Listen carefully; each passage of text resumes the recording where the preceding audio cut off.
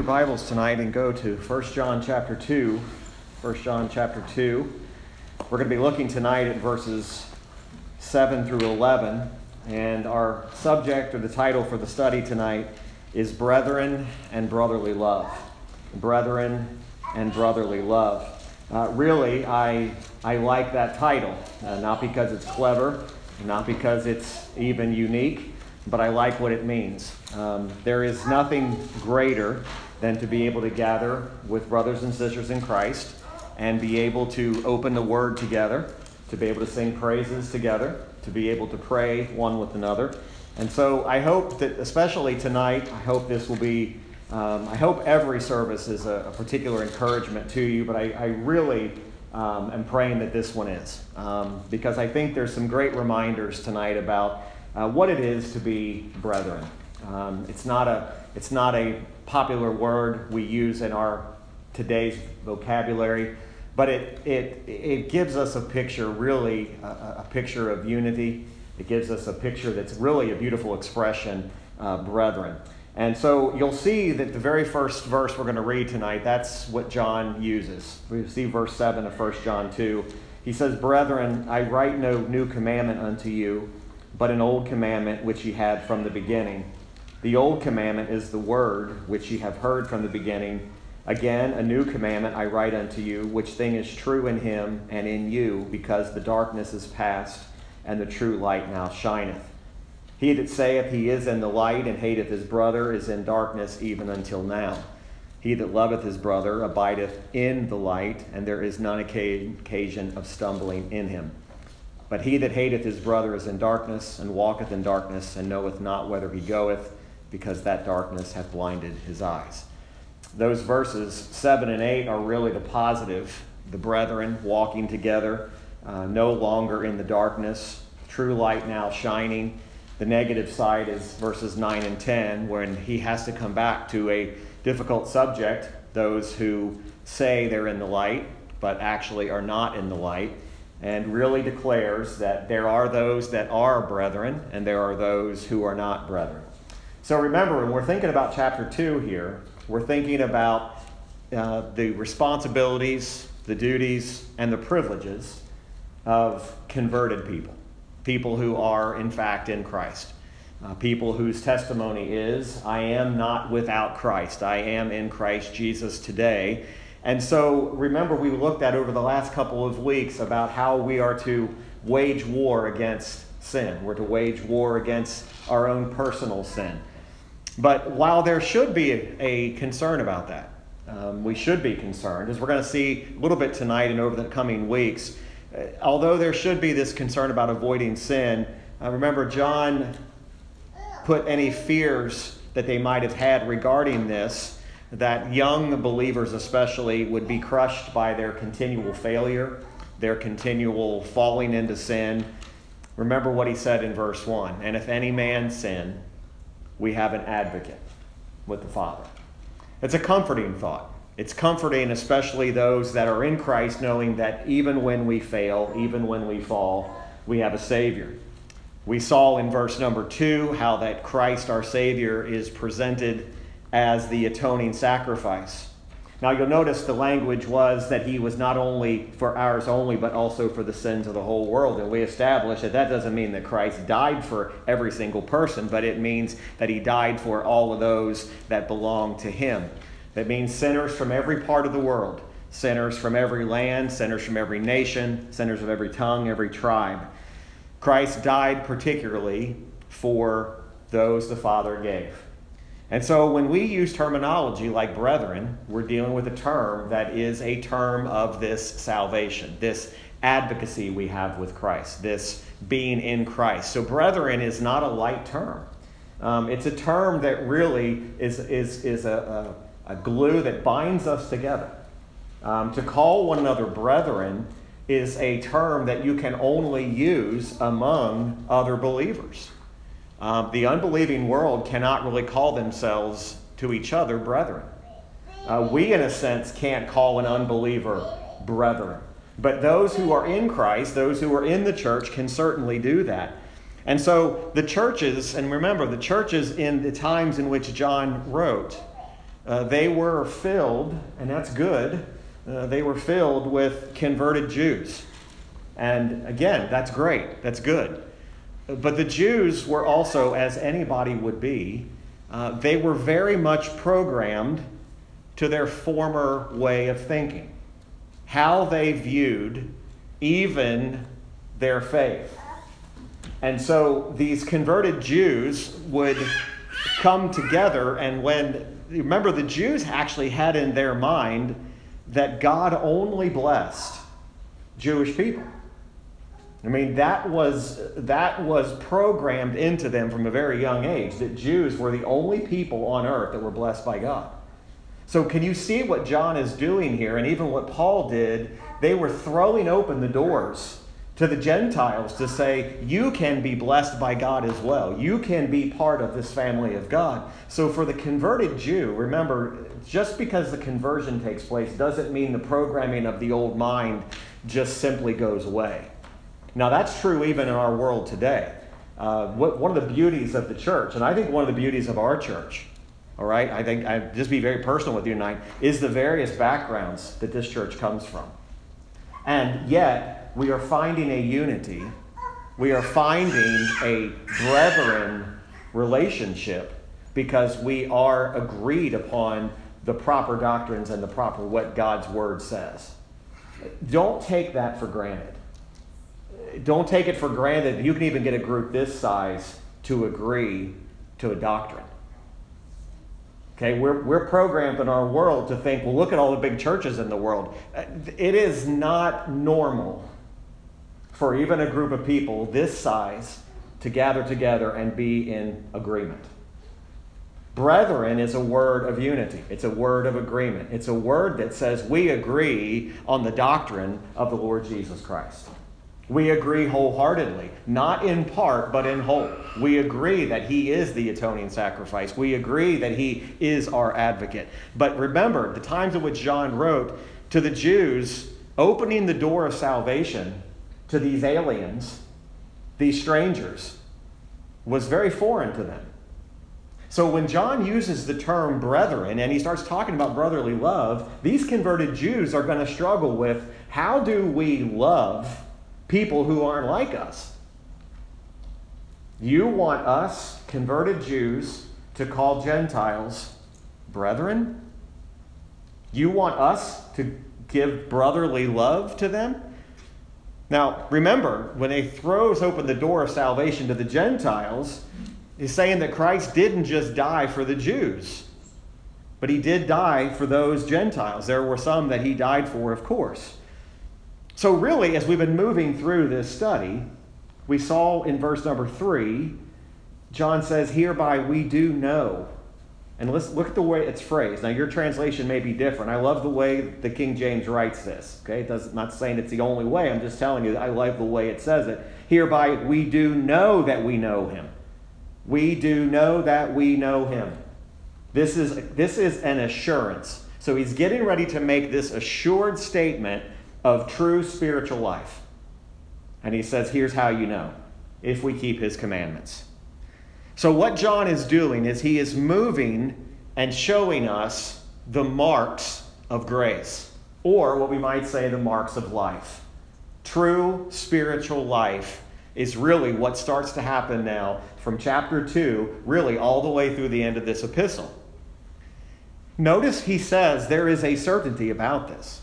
We do know that we know Him. Now, this is not some hypothetical knowledge. This is a true knowledge that we may know that we know Him if we keep His commandments.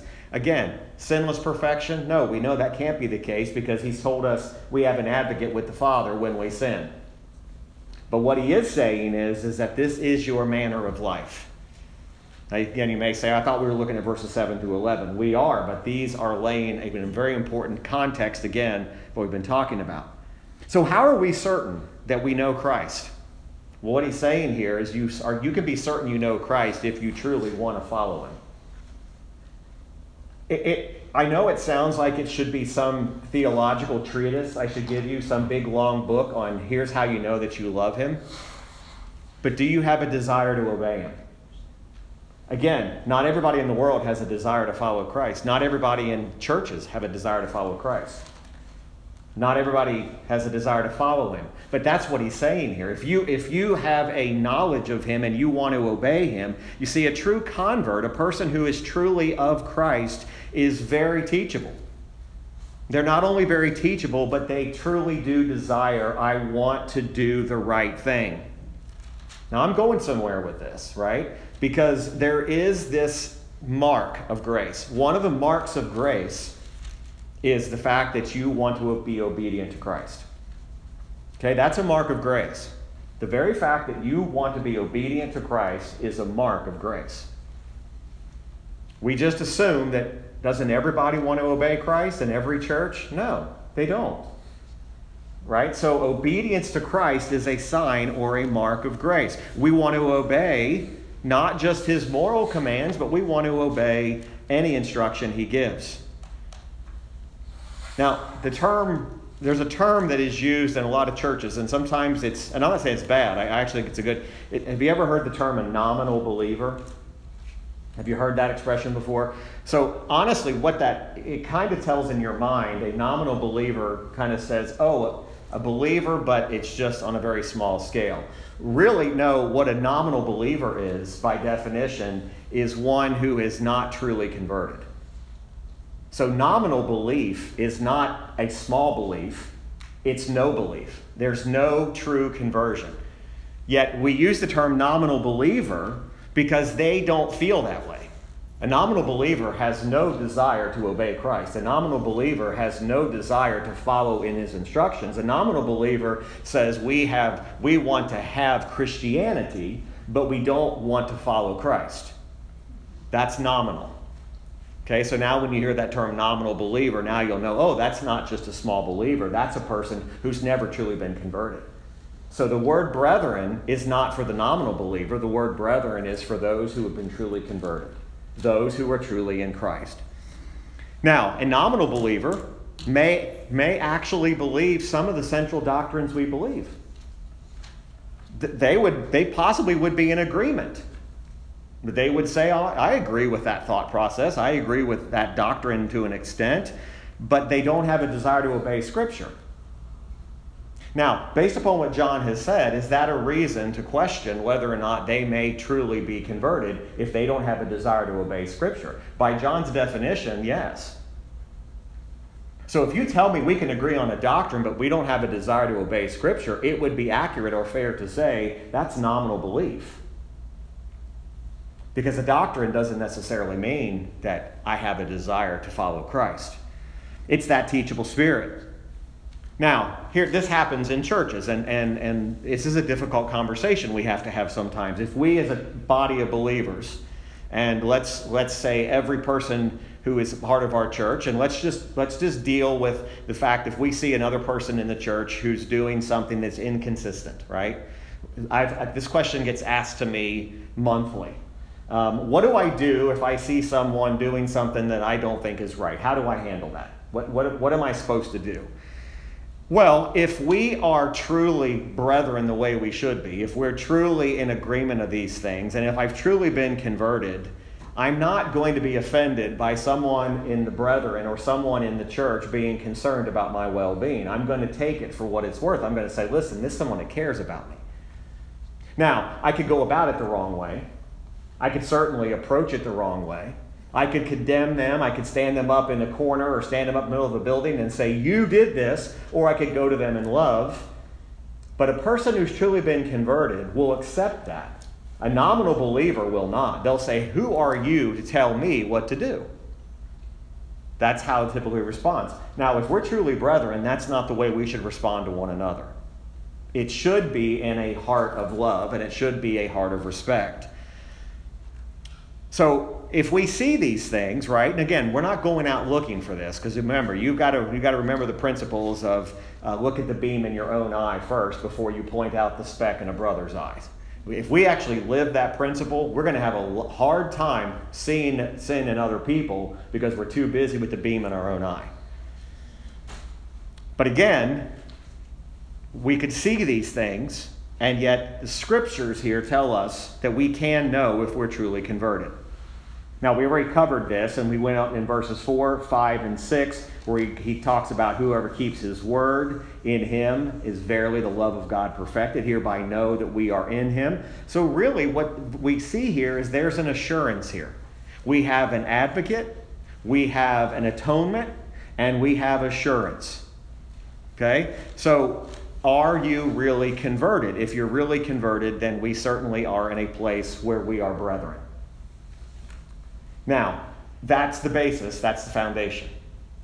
So everything he says from this point on now, he's talking about these are the conversations that are happening and the life and the marks of grace in the lives of believers. Brethren. Now, to be fair, there are times that we are reluctant. We're reluctant to doubt the standing of someone spiritually. Now, again, I'm not saying we go looking for it. But do you realize what John is saying in the verses we've read, especially like what he said in verse 4? He said that he that saith, I know him, and keepeth not his commandments is a liar, and the truth is not in him. He is calling someone out who says, I am brethren, but I don't walk in the truth. John says that's a lie. Now, I'm not saying this is us. But membership rolls are filled with people who are nominal believers. They're filled with them.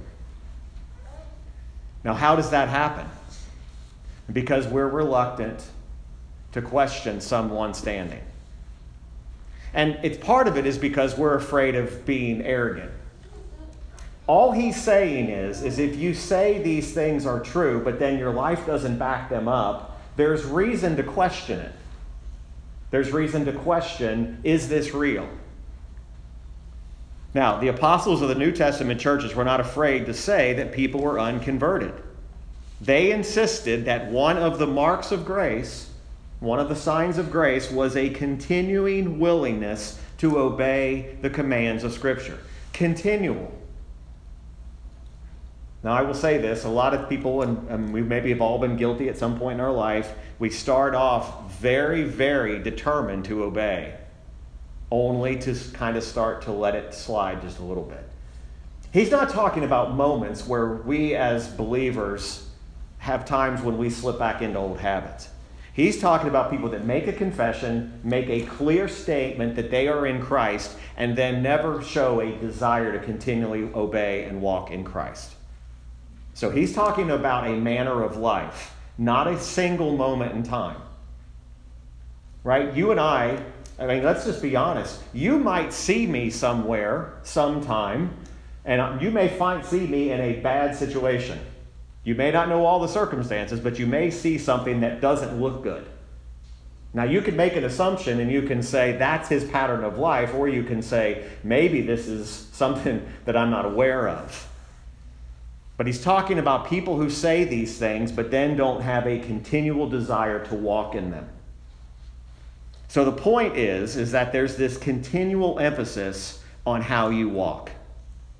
Now, I know that's lengthy to get to what I want to say now, right? Chapter 2, verses 7 through 11 is not disjointed or disconnected from everything that's been said in verses 1 through 6. As a matter of fact, verse 7 and 8 and 9 and 10 and 11 make no sense as to why he's even saying this if we took them apart from verses 1 through 6. So what is verses 7 through 11? Well, this is the third or another sign of grace, a mark of grace. And again, John declares it with an exhortation. And he begins it by saying, brethren. But notice how he frames this. I write no new commandment unto you. So he says, what I'm getting ready to say to you is not new, but an old commandment which he had from the beginning. So it's as if John is saying, what I'm about to say to you is a commandment which is as old as truth itself, yet at the same time it is something new. But the commandment itself is not new. It's an old truth, but the way it's being said to you now is something new. So here's the principle based upon what we've just learned and been learning. Someone who has truly entered in, has been converted, truly born again, enters into something that has no comparison in society. In other words, when you are come to Christ, when you're converted, you enter into something that is found nowhere else. Now, I'm not just talking about Springfield Reformed Baptist Church. I'm talking about into Christ. There is no relationship, there's no gathering that you enter into that's like this. Nothing compares to it. Society doesn't even have anything that they can say. But what he's saying is that there is a truly remarkable and amazing bond with people who are similar to you. One of the things that is so precious to me as a pastor, and the pastor of this church specifically, and it's the bond that's there in Christ. This bond supersedes personality bonds. Okay, this is a bond that is not something that can be, you can't replicate this. You may not bond with everybody, every Christian in personality, in likes, in dislikes, but do you realize that if you are in Christ, you have a bond that is unbreakable? And that unbreakable bond is a beautiful bond, and it's the most important bond you're ever going to have. You see, if we base our fellowship and we base our relationships on, do we have a bond with one another? Are we all the same? Do we all have like personalities? Do we all get along perfectly in the world? And we say that's the most important thing. We've missed the point. Because again, I can even tell you in a group this size, there's going to be some differences. And those differences are okay. But the bond in Christ can't be broken. So when we call each other brethren, we are speaking of the bond that we have in Christ. And that is a remarkable bond because it's unlike anything else in the world. No other group of people can claim what we're claiming and what John is claiming. A true convert has this bond with other Christians. Now, this has always been the case, and that's what John is saying. This is nothing new. In Old Testament times, those who were truly converted had a spiritual bond, had an understanding with one another. What's a little bit different is now introduced into that equation is love. Now remember, go back to what I said at the very beginning. Jewish converts who still were programmed in an old way of thinking would have never thought about loving and bringing in and loving a different group of people because they only thought the Jews were blessed. We have a hard time putting ourselves in the narrative because we don't live so much like that, but maybe we do. Now, what's new here is that he begins speaking about this love. Let's go to a couple places. Look at 1 John chapter 3, because this theme of brotherly love and brethren now becomes a central theme throughout the rest of this book. John 3, verse 10. In this, the children of God are manifest, and the children of the devil. Whosoever doeth not righteousness is not of God, neither he that loveth not his brother. For this is the message that you heard from the beginning, that we should love one another. Not as Cain, who was of that wicked one, and slew his brother, and wherefore slew he him? Or why did he slay him? Because his own works were evil, and his brother's righteous. Marvel not, my brethren, there's that word again, if the world hate you, we know that we've passed from death unto life, because we love the brethren. He that loveth not his brother abideth in death. So one thing that person who does not love the brethren doesn't have, they don't have that bond in Christ. That's what's missing. But he says that's how you know you've passed from death unto life is because you have love for the brethren. If you don't have love for the brethren, you don't have that bond of Christ, and you still abide in death. Whosoever hateth his brother is a murderer, and ye know that no murderer hath eternal life abiding in him. Hereby perceive we the love of God, because he laid down his life for us, and we ought to lay down our lives for the brethren. But whoso hath this world's good, and seeth his brother have need, and shutteth up his bowels of compassion from him, how dwelleth the love of God in him? My little children, let us not love in word, neither in tongue, but in deed and in truth. And hereby we know, there's that assurance again, that we are of the truth and shall assure our hearts before him. John's not sugarcoating it. He's pretty much telling you, if you don't have love for the brethren, you don't have this bond in Christ, and you don't have this bond in Christ because you're still in the dark. No matter what you say, if you don't love the brethren, you're still in the dark. Turn over one more chapter to 1 John chapter 4. Now these are all things we'll get to down the road, but these are laying, again, the foundation for this brethren and brotherly love. Verse 7 of 1 John 4. Beloved, let us love one another, for love is of God, and every one that loveth is born of God, and knoweth God. He that loveth not, knoweth not God, for God is love. So he that doesn't love his brother doesn't love God. It's about as direct as you can put it. You could gather a whole group of nominal believers and say we all love God, but if they hate their brother, he says you don't love God. Down in verse 20 and 21 of that same chapter, if a man say, I love God, and hateth his brother, he's a liar. For he that loveth not his brother whom he hath seen, how can he love God whom he hath not seen? And this commandment have we from him, that he who loveth God love his brother also. And then just one more, 1 John 5, verse 2. By this we know that we love the children of God when we love God and keep his commandments. For this is the love of God, that we keep his commandments, and his commandments are not grievous. So now we have a perfect sense. Yeah, and I think perfect's the right word. We have a perfect sense of what it is to love our brothers. There is a sense that now this is new to them. And again, you got to go back to the original structure here. The Jews, even though there were saints and the sinners, the Gentiles, the Jews, were mixed together in the same Jewish system, it was extremely difficult to express these ties.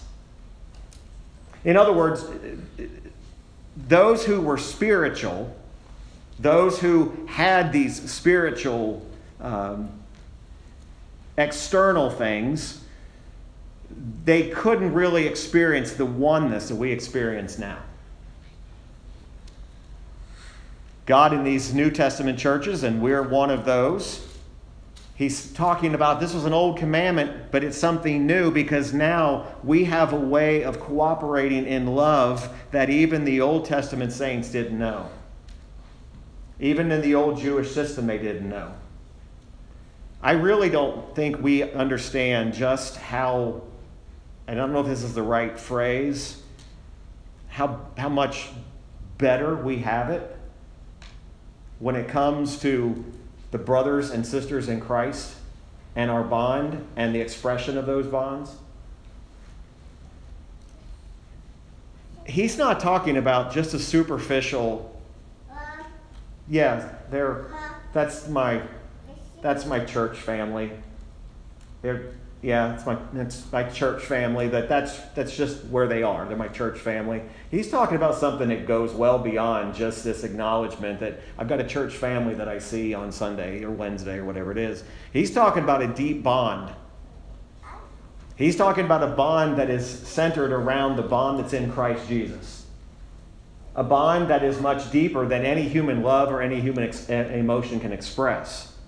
Because it's a bond that is of God. Can you imagine a bond of people like this? And this is one of the greatest tests of whether or not you're truly converted. You realize he's not saying, here's the test of your conversion. Did you pray right? Did you repent right? Did you get baptized right? Did you give offering right? He said, here's the true test. If you love your brother, you're converted. If you don't, you're unconverted. Why? Because the personalities mesh? No, because there's a bondness in Christ that makes it impossible for another brother or sister in Christ to hate another brother or sister in Christ. Impossible. If you're truly converted. That's the clearest test.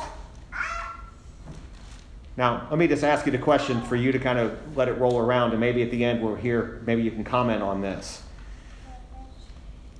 How often do we fail to actually recognize and rejoice in that deep bond, and let's make it personal, that we have with one another at this church?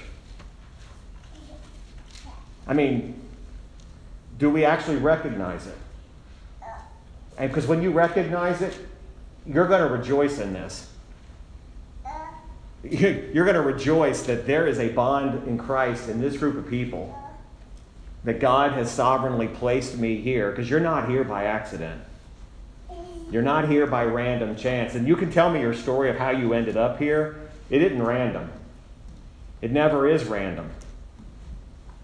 And yet, how often do we fail to recognize it? And maybe even further, how often do we fail to rejoice in it? Now that's the positive side, and we may not get as far as I want to tonight, but that's okay. Verses 9 through 11 then deal with the negative side of it, right? Once again, what the Apostle John has in mind here is the possible presence in memberships of believing congregations who do not have these same ties. Now again, he's not telling them that hunt them down and find them. He's just telling them that this is not a hypothetical, theoretical thing. He said if a person says this was going on in those churches. This was not something he just thought. He's trying to look into the future like some visionary and say, what might the church face? Just like Jesus himself said, within any group of people there are wheat and there are tares. There are sheep and there are goats. He's saying the same thing about that. There are people inside of settled congregations of believers, brethren who are marked by brotherly love, but yet at the same time, within those congregations, there are people who are not brethren and who are not part of it. Now, sometimes, how do you identify that? Well, we've identified tonight that some of that is, how's the number one reason, or number one way you can determine someone who is not really converted, of course, is love, but it's also, there's no desire to walk in obedience. Right? So if you have somebody who says, I'm part of the congregation, I'm part of the brethren, I have love for the brothers, but I have no desire to walk in obedience to Christ, there's a problem with that testimony.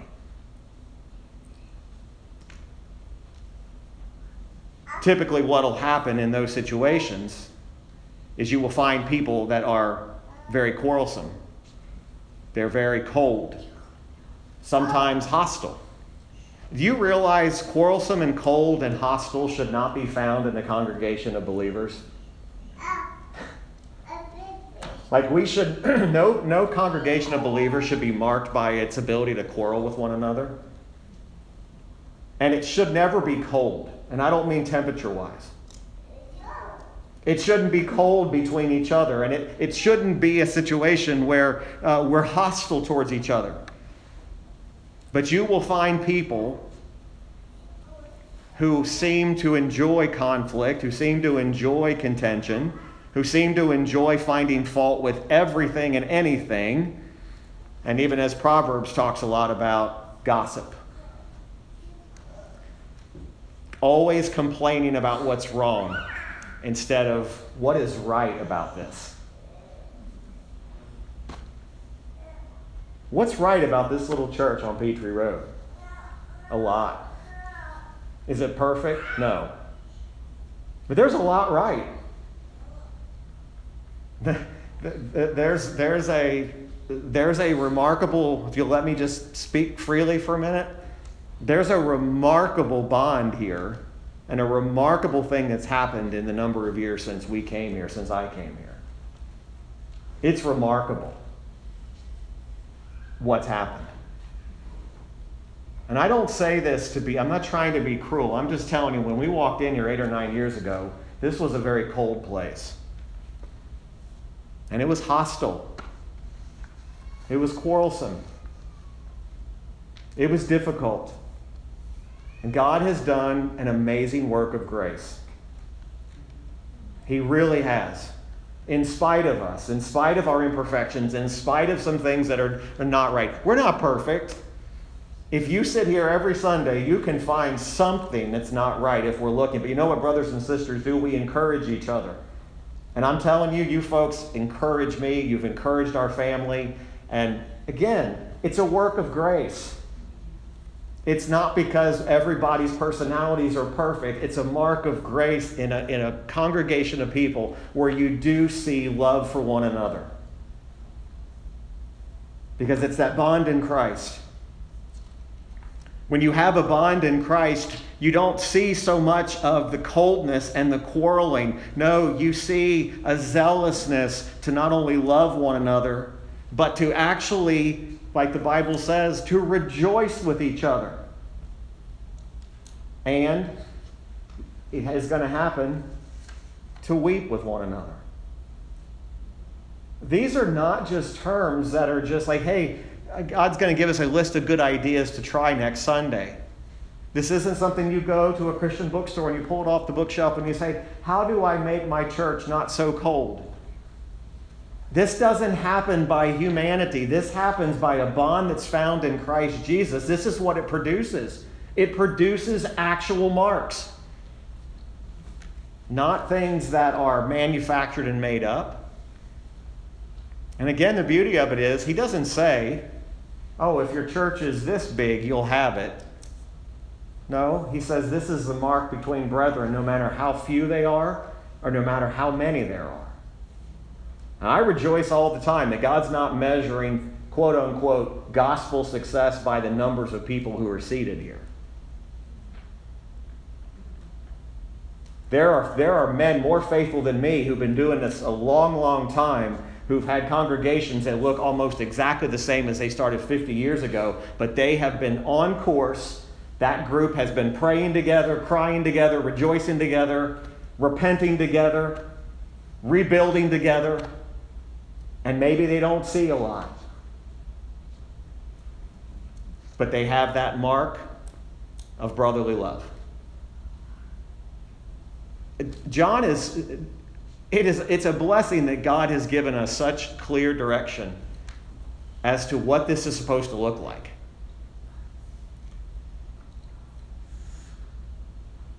Sometimes in a place where it's cold, you will find a group of people who gather on Sundays, but they don't really have a focus on anything to do with the church or the work of God. Not here, but I've been around it before, where people who are actually spite or they are actually almost mad when anything spiritual is happening. Spiritual good things start to happen, and it's always, well, do we really need that? Do we really need to be a part of that? There's no spiritual light in a person who simply says, I really disdain when all the spiritual talk happens. You know, we didn't come to church to, I've heard it, this is the new one. We didn't come to church to get preached at. What exactly are you attending? I think you're taking it wrong, preached at, but preaching of the word is actually a blessing. And to be able to hear the word of God preached, it's a blessing because it's God's word. So we acknowledge that even tonight we have weaknesses, right? Every converted Christian has weaknesses. Sometimes things do rise up between us. Don't leave here tonight saying, you know what? Pastor Cochran said there should never be quarrels, there should never be coldness, and there should never be hostility. There will be. We have an advocate with the Father. Your family, your earthly family, has moments like that too, right? Some of the coldest places on earth is your own home. Sometimes it gets that way. Does quarrels and contention sometimes happen? Sometimes it gets that way. But it's not the pattern. The love for the brethren shows that these times don't stay. And literally, and we're going to talk more about this next week, John is talking about something that is almost deliberate. Those who say one thing, but then they walk another way, those are the ones that hate their brothers. But the fact that we as Christians can sometimes temporarily slide into a situation like this doesn't mean that we're not converted.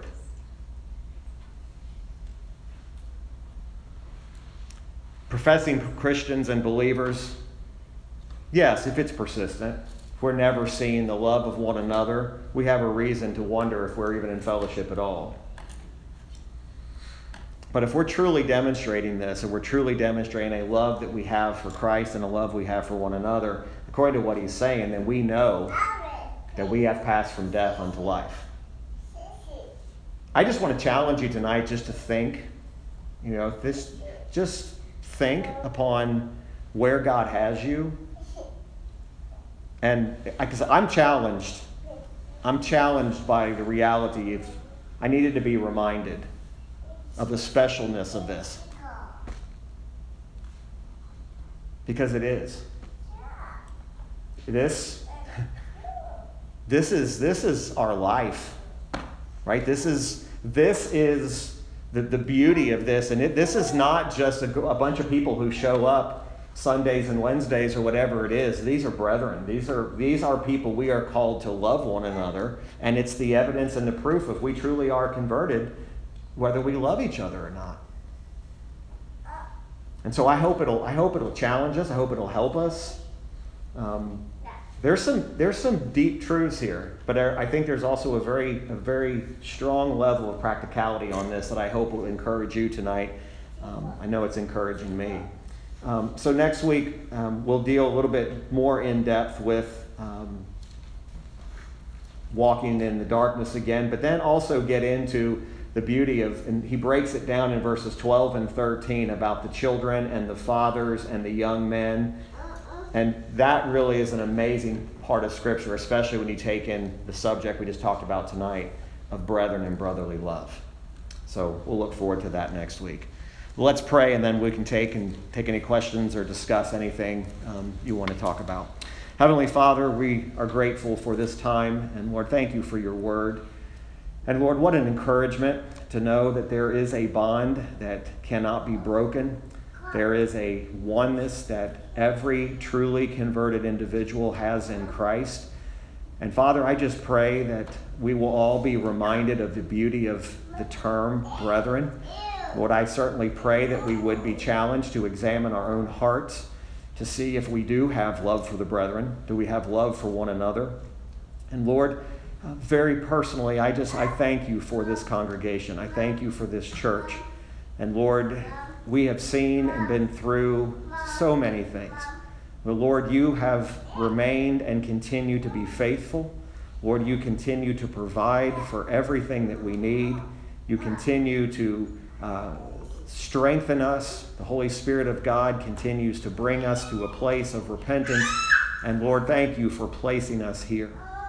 Lord, I pray that you would guard us and keep us from anything that would raise us, our own opinion of ourselves, but may we just view this for the beauty that it is, the beauty of a church and the beauty of those that have a bond in Christ.